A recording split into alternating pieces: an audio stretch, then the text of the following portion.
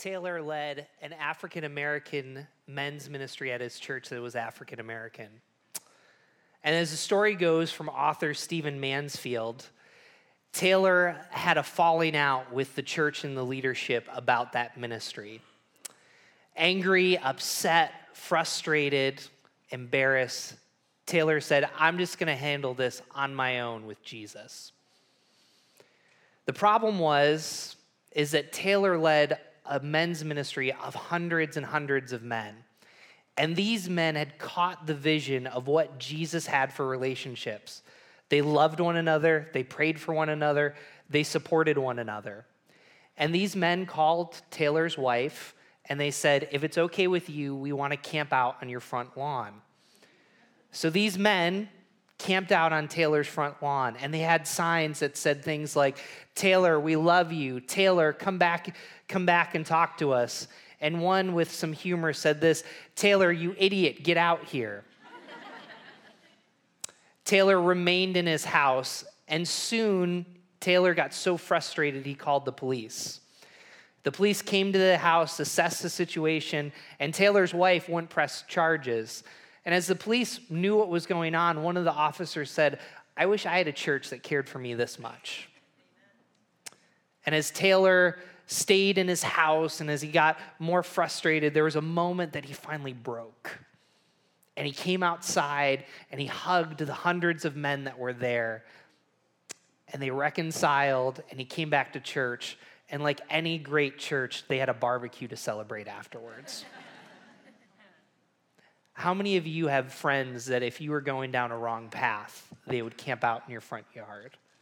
How many of you have people in your life that if you saw them going down the wrong path, you would camp out in their front yard?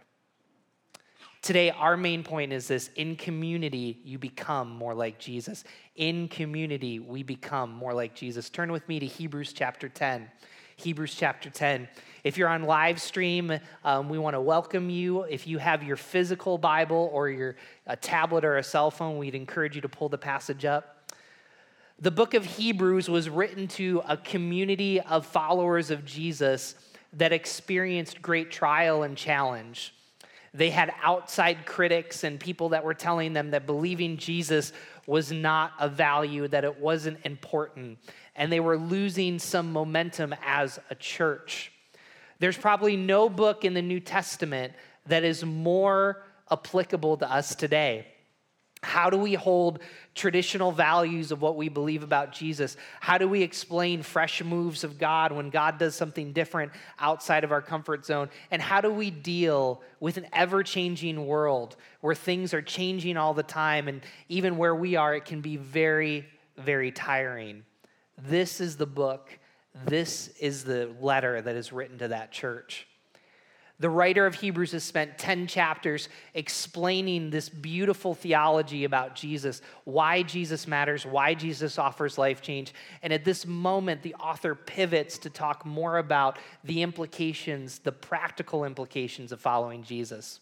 So let's look at verse 19 together. And it says this: "Therefore, brothers and sisters, since we have confidence to enter the most holy place by the blood of Jesus, by a new and living way opened up for us through the curtain that is his body, and since we have a great priest over the house of God, let us draw near to God with a sincere heart and with full assurance that faith brings, having our hearts sprinkled to cleanse us from a guilty conscience, and having our bodies washed with pure water, let us hold unswervingly to the hope we profess.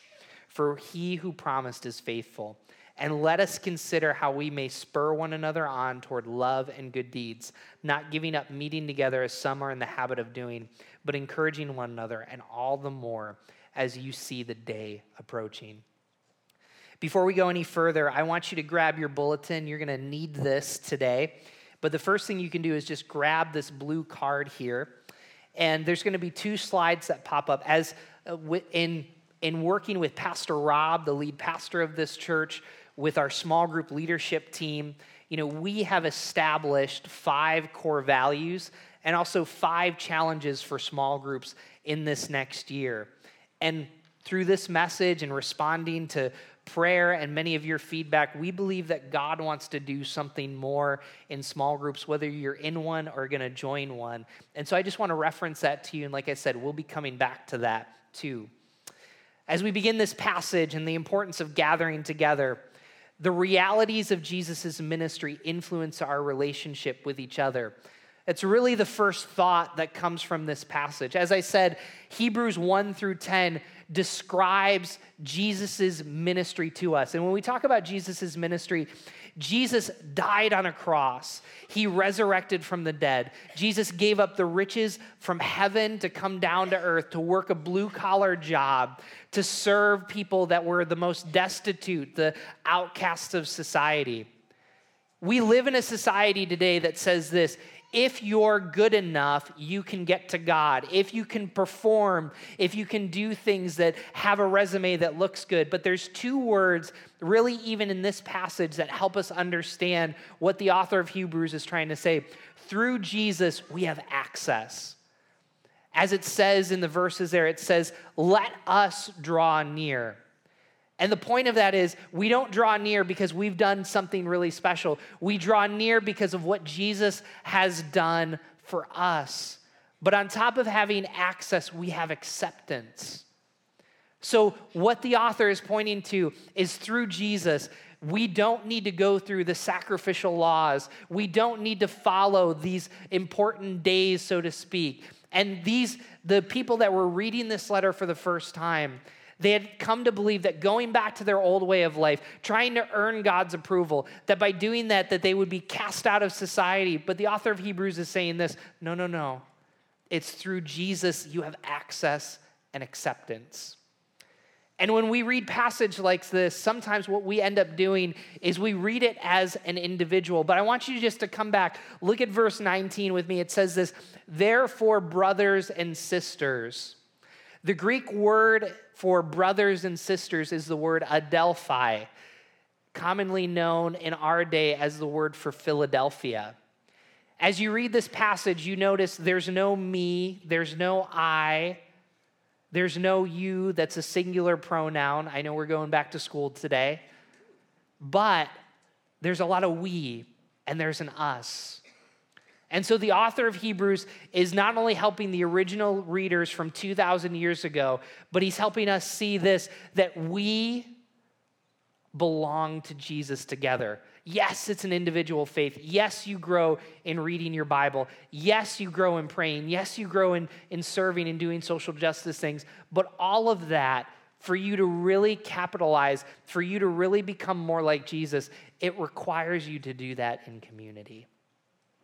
The writers of the New Testament, they assume that you're working your faith out, that we're working our faith out in relationship with other people. As I said before, Jesus, he lived in a small group for 3 years. He had 12 disciples that each day they would follow him, and he would do teachings, and they would serve and do ministry together.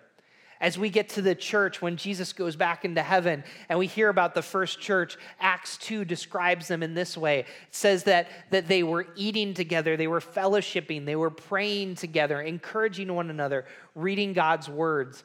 That describes the community. And you might say, well, it describes it, but it doesn't come out and say, well, I have good news for you. The Bible prescribes community.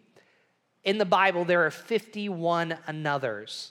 Each of these one another's, from loving one another, serving one another, forgiving one another, all of these one another's speak to the sense that what you do as an individual, what you do to work out your faith and become more like Jesus, is directed in community. It's influencing through other people. There's a slide that's about to come up, and it's the one another slides. And I just picked 3 of these one another slides, and I just want to give you about 15 seconds, encouraging one another, forgiving one another, and serving one another. Take a quick look at that. When was the last time, maybe in the last week or month, you did that for someone else?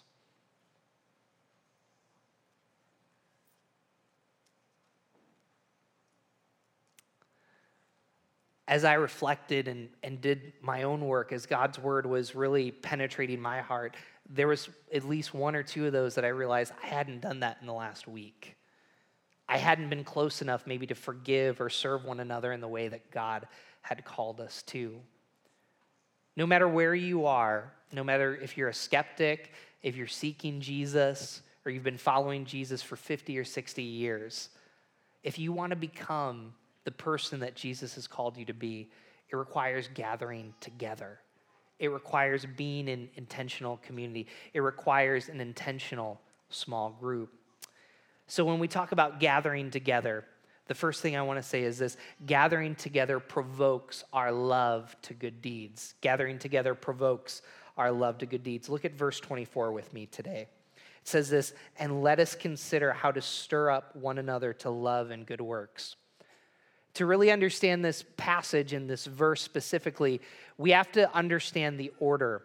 You see, like I said before, what we sometimes do is we say, I will work to earn. And there's a part of our society that we need to do that, but that's not the gospel. You see, in order for us to love and do good deeds, we have to receive from Jesus.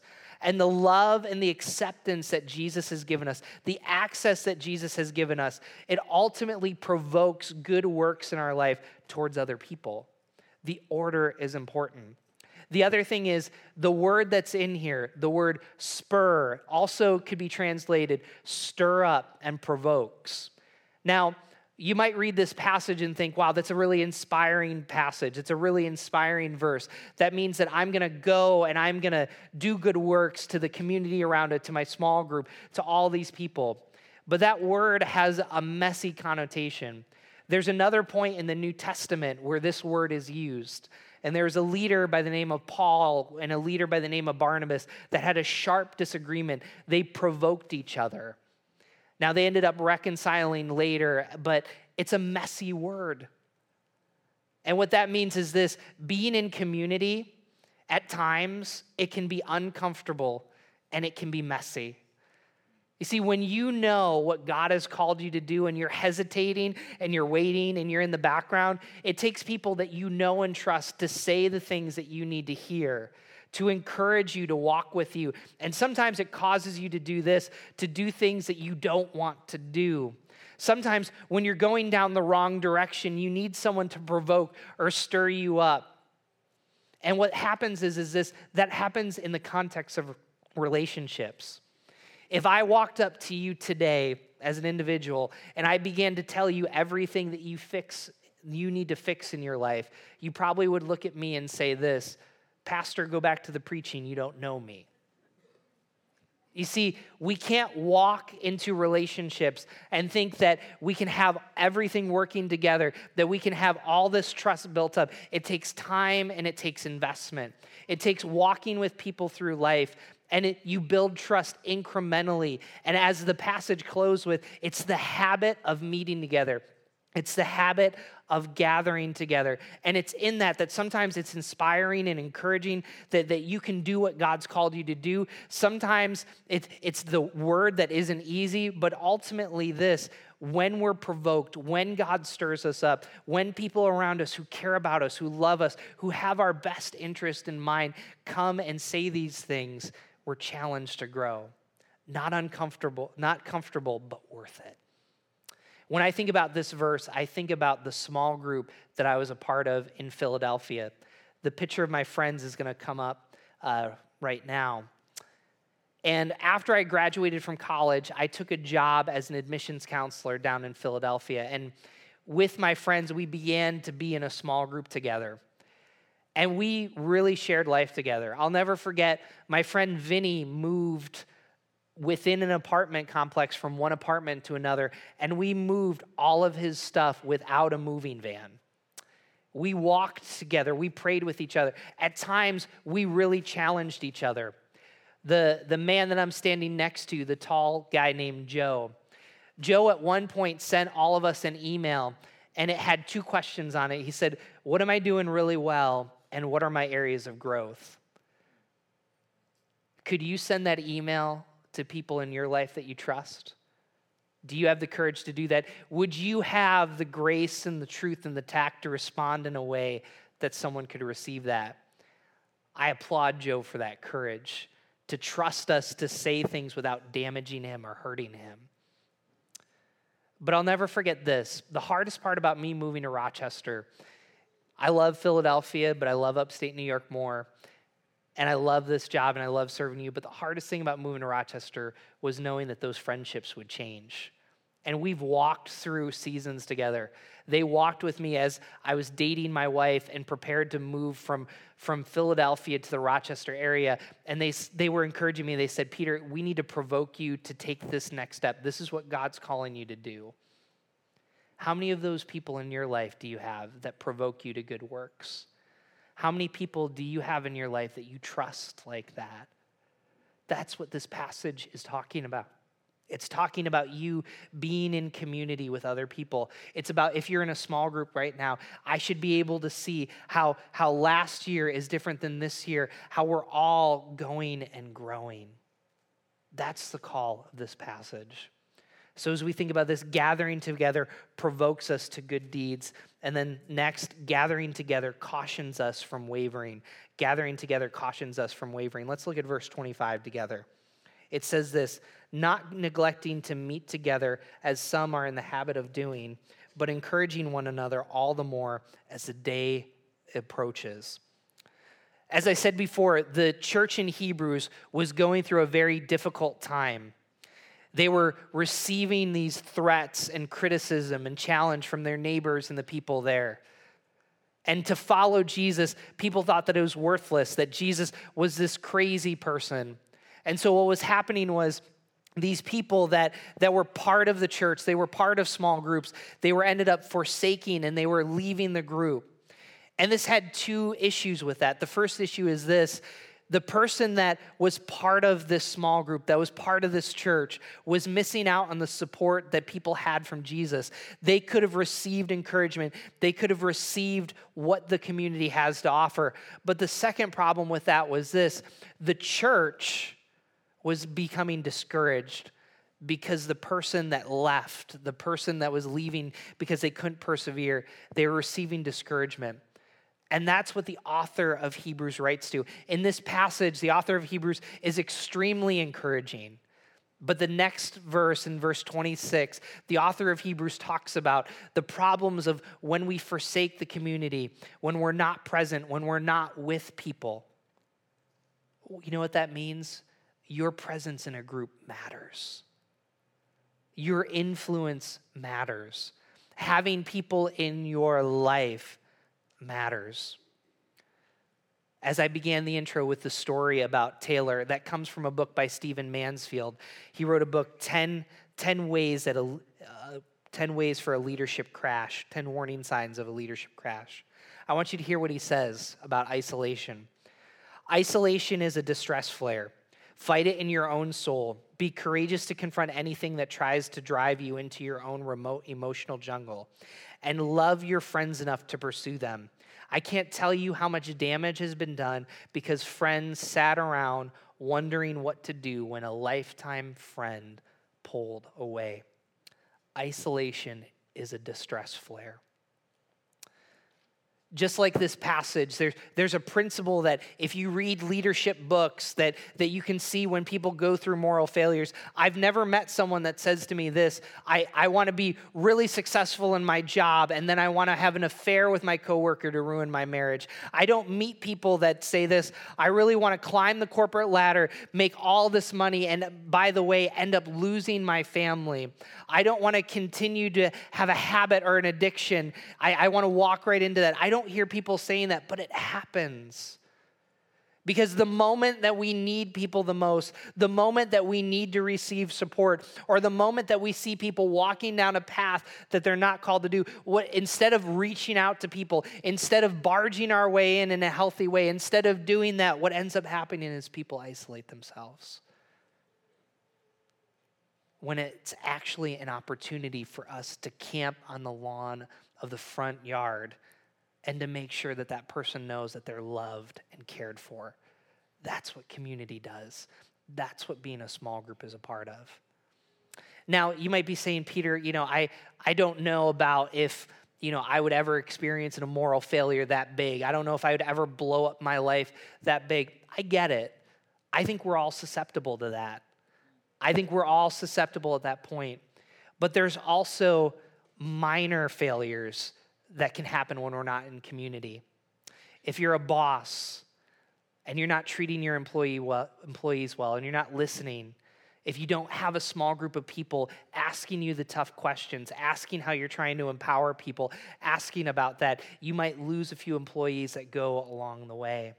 If you're a parent, if you're a mother or a father, you might devote your life to kids, making sure that they're successful in their sports, successful in doing all their academic things, trying to get them in the right college, which none of those things are bad. But when that's the main goal, you might miss out on actually having a relationship with your child. You think about, facing certain trials and feeling as though if you're walking through grief by yourself. You see, these minor moments that seem minor compared to the ones that I just explained, that's what missing out on community is.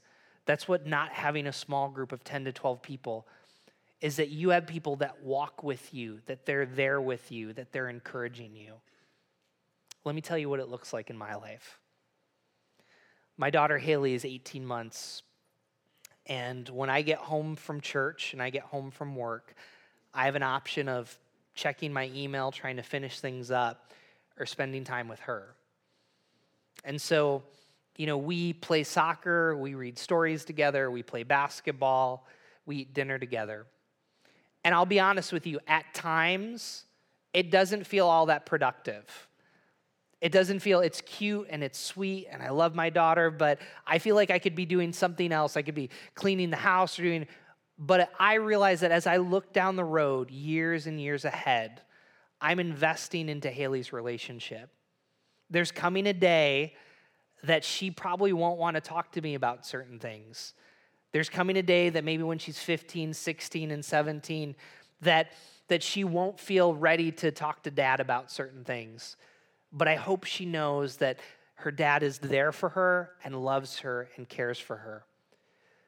But Haley's part of a small group. Haley's part of Embrace It through our family ministry for our preschool. She's going to grow up. She's going to be part of Explore Elementary for 1st through 5th graders. She's going to have a small group leader. And then she's going to go to Emerge for our junior high, and she's going to have a small group leader. And then she's going to go to Elevate, and I don't even want to think about her in high school because this dad ain't ready yet. But you know what? She's going to have a small group leader. And as I pray for her and as I invest time into her, as we read the Bible and talk together, I realize this is that the church is partnering with me through small groups. See, small groups is not just a flashy program. No, we believe that you become more like Jesus from birth all the way to 95 years old, and we have people joining together with us.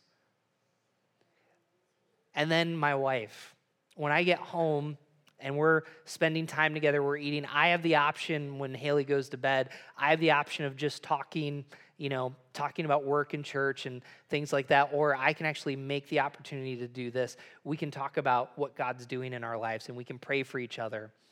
I have the option of turning on the TV, but I need to invest in that relationship. But do you know what helps me put into perspective those relationships that matter the most? It's my small group. We meet here on Thursday nights. This small group has been together for the past 10 years. I've been a part of it for 6 years. And, if you were to come to our small group, we pray for each other, we read the Bible together, we support each other, we've been there. And it might look pretty routine, but there's something about being in a healthy small group, being in a small group where individuals are growing and they're provoking each other to good deeds. I can't tell you how many marriages didn't go through a path that they weren't supposed to. I can't tell you how many parents got perspective when they were about to make mistakes.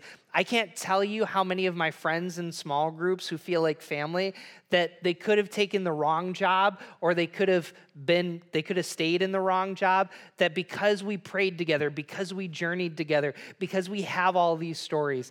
And here's the deal. I can tell you that in the past 6 years, we've come a very, very long way. And I can tell you the individuals that have grown. But I can also say this, God still wants to do more in us. God still wants us to grow. And as I go to that small group, as I'm in the habit of going to that weekly, I'm reminded of the importance of my role as Haley's dad and Robin's husband. I'll never forget the one small group. We split for prayer, so the men pray together and the women pray together. And I'll never forget the time that we made a pact with each other that if we talk disparagingly about our wives, that we have permission to call each other out. Are you in a community that does that? Are you in a community that you're not wavering, that you have permission to speak the truth, that you have permission to hear the truth from other people? Small groups is the way that we grow. Yeah, you can pray on your own. You can read the Bible on your own. But the 51 another's in the Bible explain to us this, that we are living in such a way that we're working out our faith with each other, that we're becoming more like Jesus.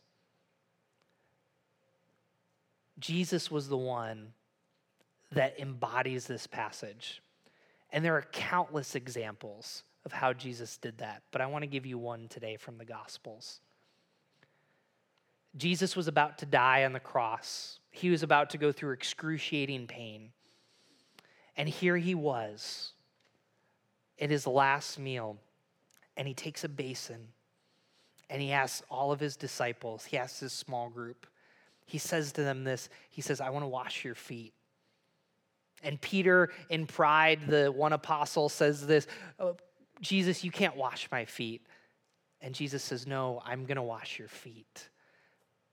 And the Savior of the universe, the one that has all power and all control, in his small group begins washing the feet of the disciples and looks at them.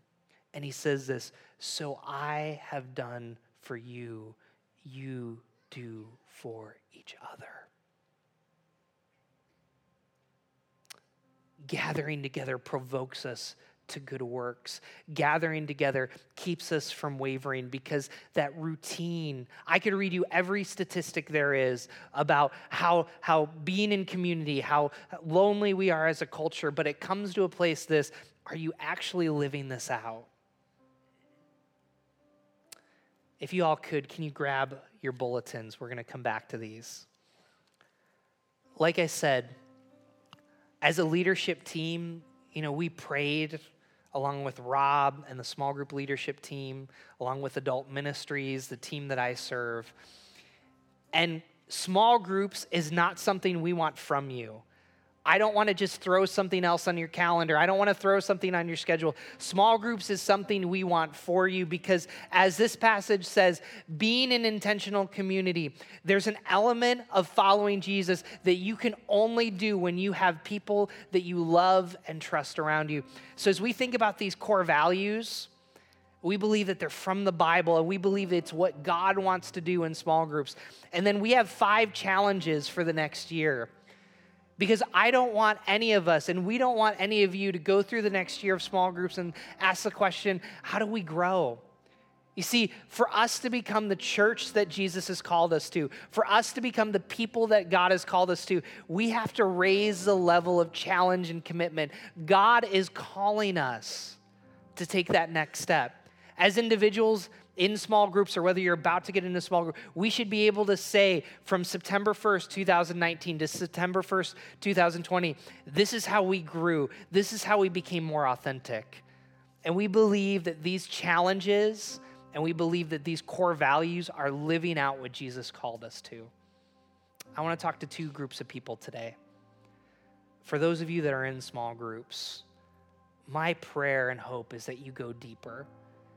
You go deeper in God's word. You go deeper into challenge. I pray that I hear stories of you sending that email out to your small group and saying this, where do I need to grow?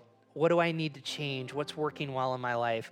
And I pray that if you're the recipient of that, that you see the honor of walking with someone and watching them grow. You can even take this handout and bring it immediately to your small group. And as a group, you talk about it. Pray about it. Use it as a way to say this is what success looks like. This is what God is calling us to do. And then for those of you that aren't in small groups, we're going to have a small group launch October 6th. It's going to be here at the church. You're going to be able to meet small group leaders. You're going to be able to meet people from different ministries, like women's ministry and men's ministries and our marriage ministries and our young adults. And it's going to require a step of faith from you. It might be people that you don't know, or you might not be in a small group and you know a bunch of people that aren't in a small group. We want to help you do that. So whether you're in a small group or not, I want everybody to take this tear out. There's a tear out in your bulletin. You can rip it off right now.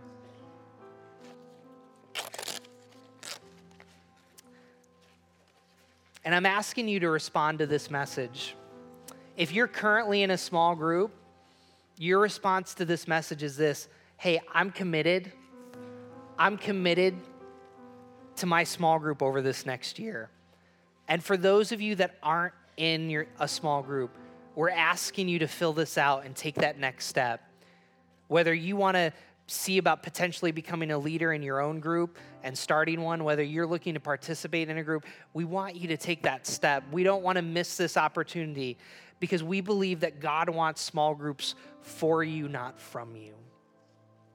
I want to give you a few moments to take time to reflect on this and fill out this form. But before that, I want to read you how this verse has been retranslated by a commentator by the name of Donald Guthrie.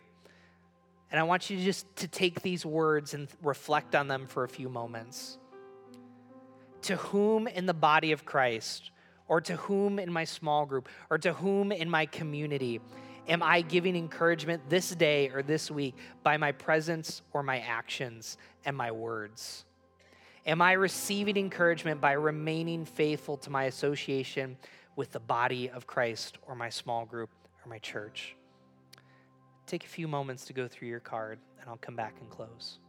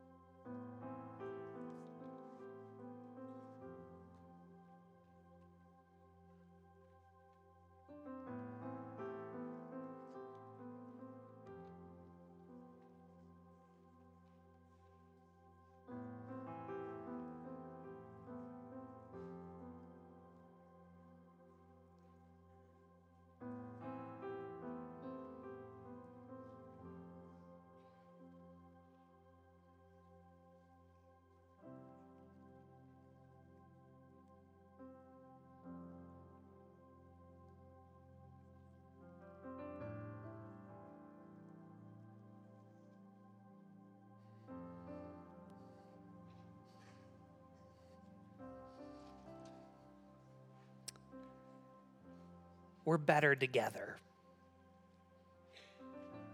We're better together.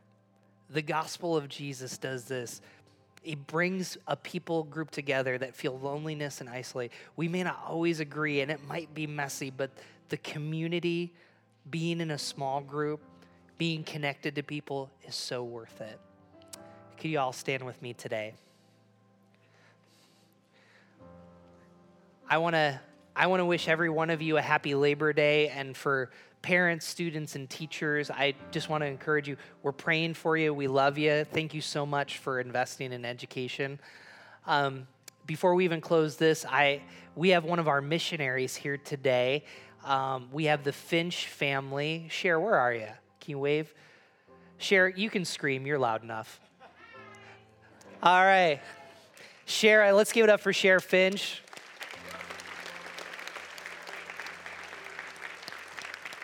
You know, Cher is someone that was in part of intentional community, the Finches were, and in small groups, and God provoked them to do good deeds, and they went to Africa. Who knows what God wants to do with you? And then I just want to say this is probably the best announcement ever. If you are a college student, so whether you're from RIT, whether you're from Monroe Community College, whether you're from University of Rochester, St. John Fisher, Brockport, whoever you are, we want to practice living out this message.